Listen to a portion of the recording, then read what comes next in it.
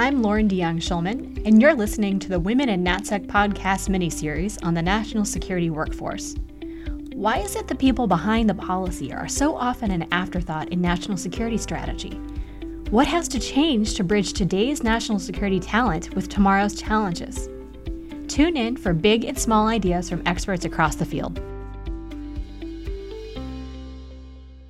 I'm here with Sina Beaghley, the Associate Director for Cyber and Intel Policy Center at RAND and a Senior Policy Researcher at RAND, and a former colleague of mine from, I won't say how many years back, in the Office of the Secretary of Defense. Thank you so much for joining the podcast. Thank you for having me, Lauren.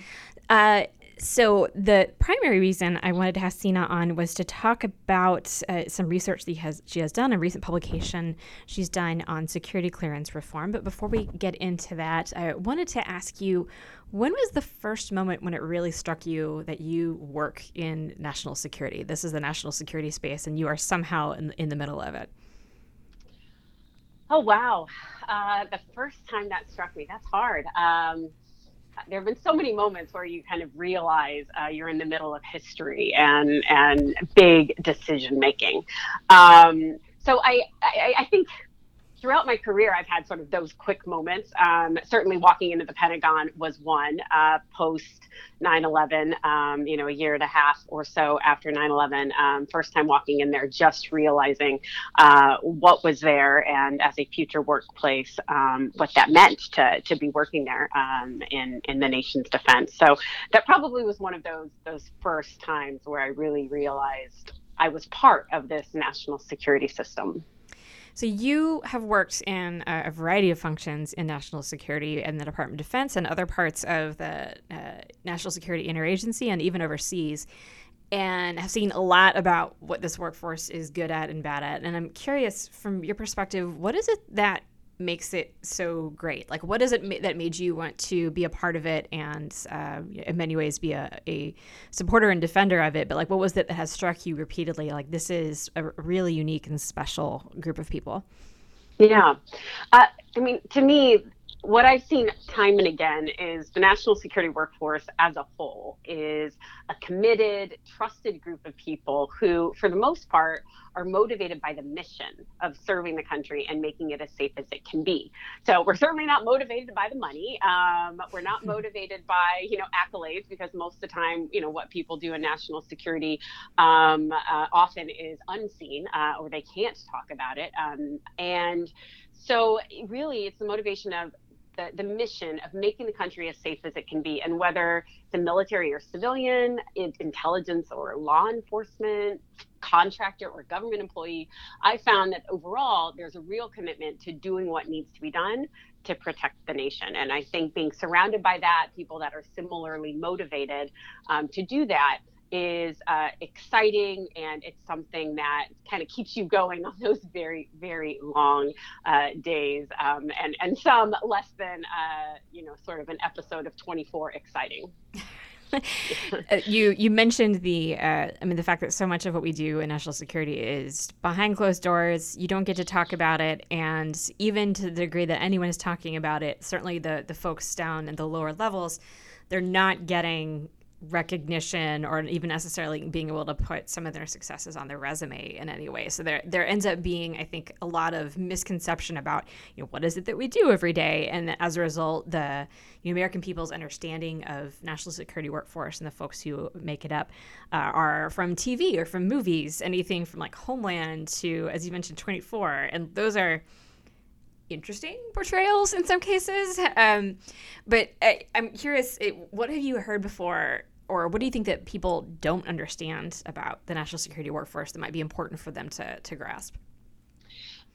So two related points, I think, on that. One is just what you said. It sounds exciting, and you hear, I worked at the Pentagon, I did counterterrorism things, all of that. A friend of mine recently said to me, you're such a rock star or badass or something like that. And I laughed and I said, sure, one paper cut at a time. Yep. Like, that's what I'm doing, right? Like, that's it. But it's true. It is important work. It's not always glamorous, but it needs to happen and needs to be done. But I think, and this, goes into sort of the fray that exists lately, But I think that there's been a misconception by some that the national security workforce, whatever their role is necessarily politically loyal, right, to the administration that's in power. And as you and I both know, that's far from the truth. Mm-hmm. All civilians and military personnel take an oath to support and defend the Constitution of the United States, right, against all enemies, foreign and domestic. And that's an oath of loyalty to the Constitution, not a political party. So when an administration changes, no matter the political party of the administration, the individual is not a political appointee. It's their job to advise or to execute the policy of that new administration, regardless of political party. And then, of course, if they don't feel comfortable doing that for whatever reason, then there are ways to leave public service. But if they stay in and continue to serve, then their role is to, execute the policy of the administration. But there are also clear rules about permissible political activity as a member of the national security workforce. And it was, I think for me, what's challenging and has been with a lot of the dialogue on sort of every side when you talk about things that are politically tinged lately, is having been a member of the national security workforce, having worked for multiple administrations and multiple political parties, I took that very seriously, that my job was to serve the nation, regardless of political affiliation. And I know, my national security colleagues generally felt that same way. We felt like that's what was important to us in serving the administration. I remember talking to one political appointee who asked, me, would I ever, serve if the other party got elected in the election at one point when there was an election going on. And I just looked at them probably the same way they looked at me, like they had three heads, and said, well, yeah, of course. And they said, how could you? And I thought, because I'm serving the nation, just like someone in the military serves whichever president is in power and whatever political party is in power. I think national security civil servant professionals take that same oath and responsibility very seriously. Yeah, I think there's some of it is just a problem. People don't quite realize that the scope and scale of the national security workforce, such that if all of us suddenly decided, like at the end of every election, nope, we're just going to get up and walk away, like that would be a massive undertaking to replace them. And the kind of system that you need to have in order to support president after president, administration after administration, it simply doesn't work if you're treating this as a political entity. So kind of related to that, or maybe stemming from that, what are some of the greatest challenges you see in either recruiting or retaining and developing the national security workforce that you think that the nation needs for its current national security challenges? Well, so critical to having an effective national security workforce, and this gets to one of my, pet rocks, as you know, working in the government, particularly in some of my last positions in government, is to have a trusted national security workforce. Mm-hmm. So trusted from a, protection of national secrets perspective, not, again, we were talking about political loyalty. So this is a workforce that will reliably protect national secrets that warrant protection. They are the protectors of America's secrets. And that's a workforce that's also vetted properly and whose trustworthiness is verified regularly to ensure they don't cause grave damage to the United States. Just in the last decade, we've had some damaging and in some cases tragic examples of the system failing. In 2009, there was Nidal Hassan, Army major, who fatally shot 13 people and injured 30 more, right in Fort Hood. Chelsea Manning, of course, as an Army sergeant in 2010, Edward Snowden as an NSA subcontractor in 2013, when they both leaked vast amounts of classified information through different fora. You had, Aaron Alexis with the Washington Navy Yard, who fatally shot 12 people. And then more recently, there have been cases of national security trust being betrayed. You have the former U.S. Air Force Tech Sergeant Monica Witt, who's accused of spying for Iran. And as recently as February, a U.S. Coast Guard Lieutenant, Christopher Hassan, accused of planning wide-scale domestic terrorist attacks from his work computer.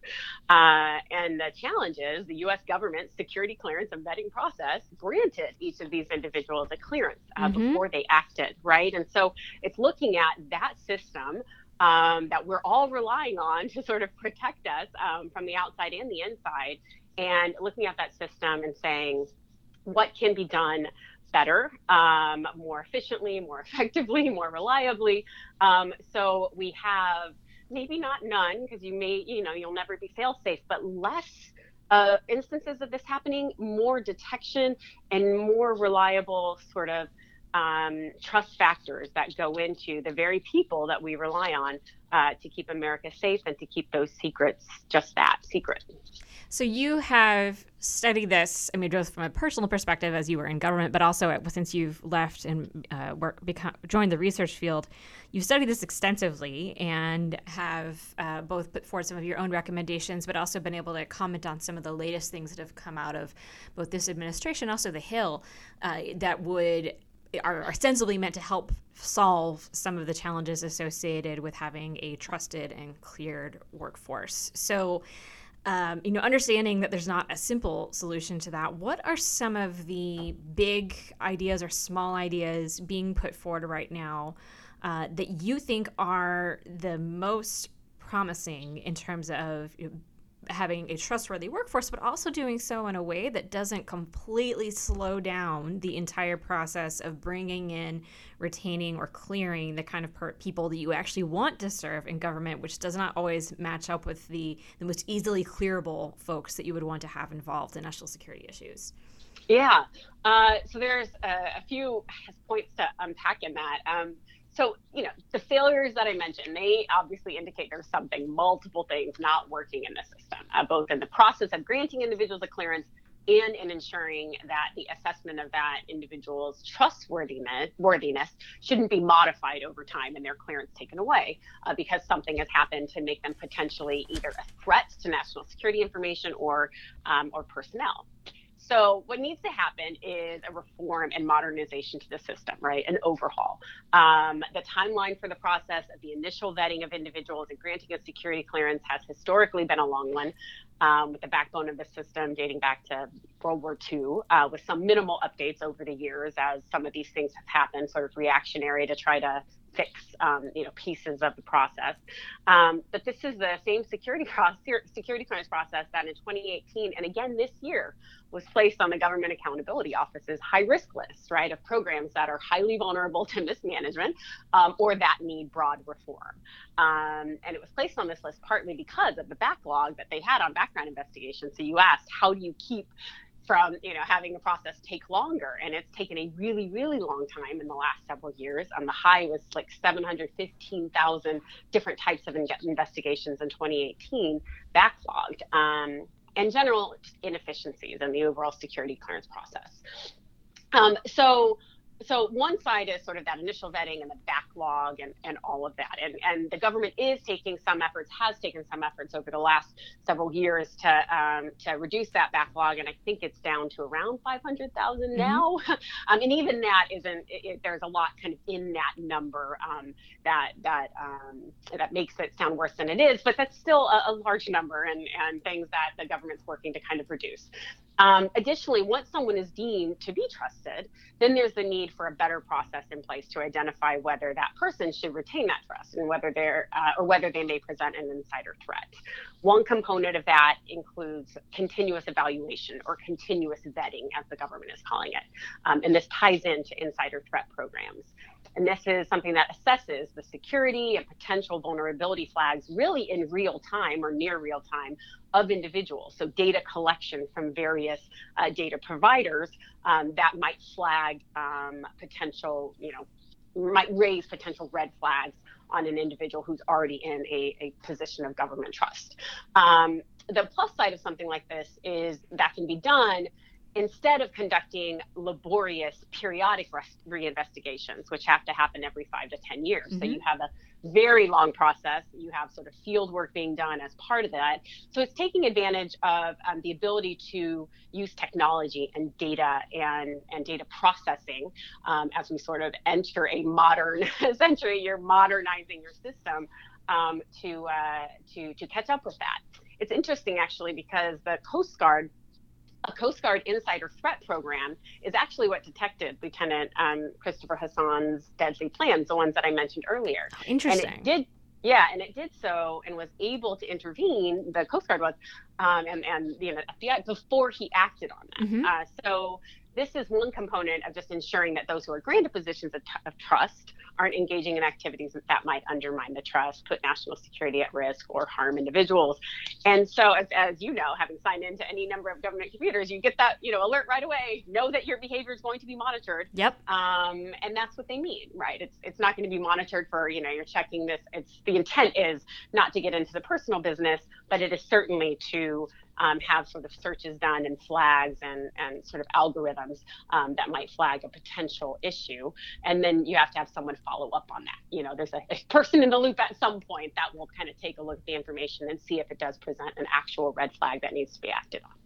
One of the, I remember when I was in government and after leaving, one of the big challenges I think many people identified for clearance holders is that even though so I started my career at the FBI, when I transferred over to the Department of Defense, it was as though I had not ever existed in the FBI's clearance system, and DoD treated me as though I needed to have a completely new background investigation, even though I had been cleared by the FBI. And that's not my understanding is that's not a unique situation. That is how it operates both between agencies that should, get along and be friends, but also within the private sector and the intelligence community. Are there reforms being done to address that gap? Because that would strike me as a big component of the backlog. Yes, and yes. So fortunately, thank goodness, yes, I think the government has heard loud and clear that is a big problem. They've heard it, of course, internal to government, but from industry. And one of the initiatives, so in general, the government has this effort that it's pushing right now called Trusted Workforce 2.0. It's intended to improve the government's, security clearance processes and personnel vetting in general. And so there's a number of different pieces to it, but one is what you're talking about, which is reciprocity. It's essentially creating a policy of ensuring personnel vetting is essentially as reciprocal between agencies as it can be, but also looking at this issue of clearance in person. So rather than being cleared by each individual agency you're at, or as a contractor, each individual maybe for each contract or agency that you're working for through that, the idea is to have clearance in person, where I am the cleared individual, and each individual agency doesn't have to clear me. I am recognized as a cleared individual. And if I move from one agency position to another, or from one contract to another, the clearance resides with me in person. And that seems like that's what it should have been all along, and it even seems like that's actually what it is, right? Because I'm getting cleared based on who I am as a person, what I've done as a person. So why would that change based on the position that I have if the clearance level required for information in that position does not change?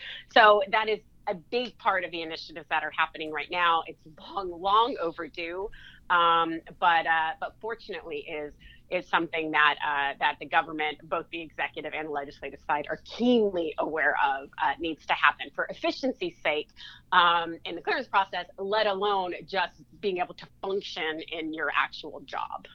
So it seems as though with that, with the continuous monitoring and something we haven't talked about, the transfer of many of the security clearance functions over from the Office of Personnel Management over to Department of Defense, there's a lot going on in this space right now. So I'm curious, from your perspective, are there any areas that, for example, that either the executive branch, or I guess actually more importantly, Congress, should be paying close attention to as these reforms and transitions go into place, that either are potential areas of risk or areas that you think deserve some of the most attention in terms of oversight? Yeah. Well, I think, just when there's any kind of big change like this in government, there's a lot of potential for things to fall through the cracks in transition, or just be a challenge, right? And not being able to execute all components of the mission as the transfer is happening. The government's actually been working, so the executive order the president issued on the transfer, for example, of these responsibilities from the Office of Personnel Management to the Department of Defense for the majority of clearance holders, 90 to 95% end up going through OPM. So the transfer of that, which was just issued this week, has been underway for a good year and a half of DoD working with OPM, identifying what functions should be transferred, personnel being transferred. And so those are the risks you're talking about, is making sure those functions move smoothly, making sure the personnel move smoothly. There's also a DoD reorganization that's part of this, announced in the executive order. So what was a smaller organization now becomes a much bigger organization responsible for not only these background investigations, but also counterintelligence and material security sort of roles in this big DoD function. So it's making sure none of those missions sort of fall by the wayside. And then apart from the transfer, I would say in the implementation of some of these policies, there's continually, the biggest question I get from people who've never heard about continuous evaluation and continuous vetting is the concern about privacy. It's the concern about their individual privacy, sort of big brother, watching, and what are they going to do with this information? How are they protecting the information? And recognizing that's a concern that people have. The reality is we have many entities have that information about us at any given time because of the world that we live in, right? So your social media accounts, your financial accounts, information being shared and purchased by actors that are likely a lot more nefarious than our U.S. government itself. And then there's also protection of the information. So even if you trust that the government's going to do the right thing and only use the information to really get a red flag and hopefully figure out whether it's a red flag or not and clear it before bothering you. And if they have a legitimate question, you have a legitimate answer, and it's an easy thing to resolve. Is protection of that information that they're collecting, which both you and I are keenly aware with the data breach from the Office of Personnel Management a number of years ago, where all of this background investigation information was compromised and breached. The government's put in a number of efforts, including a national background investigation system that's intended to much better secure this kind of information. But it's up to the government to, reliably do that and maintain the trust of the very people that it is giving its trust to protect the secrets. So one final question then on that. Beyond privacy, is one of the things that struck me as a possible vulnerability to the continuous vetting, continuous monitoring program is the potential for adversaries to manipulate data that might be used as part of that. So whether it be credit reports or social media activity or anything like that. Is there, in this process, has there been a consideration of how to address that kind of risk, or is it, we just have to assume this is a given and be able to address it as it comes up? Yeah, I do think that is a concern and a risk. The best thing that can be done on that front, because the government can't sort of control every piece of information that it's getting. It can work with partners where it's collecting information, and work with them to sort of secure and bolster and give best practices and bolstering their system.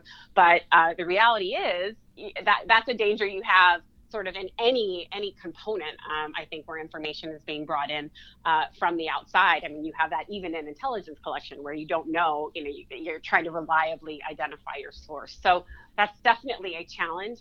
I think the biggest mitigation to that is just, it's not like that information is just being taken and someone being separated based on that, right? There's a human in the loop that at some point will be looking at that information and then assessing for the individual whether there's something about that individual or mitigating circumstances.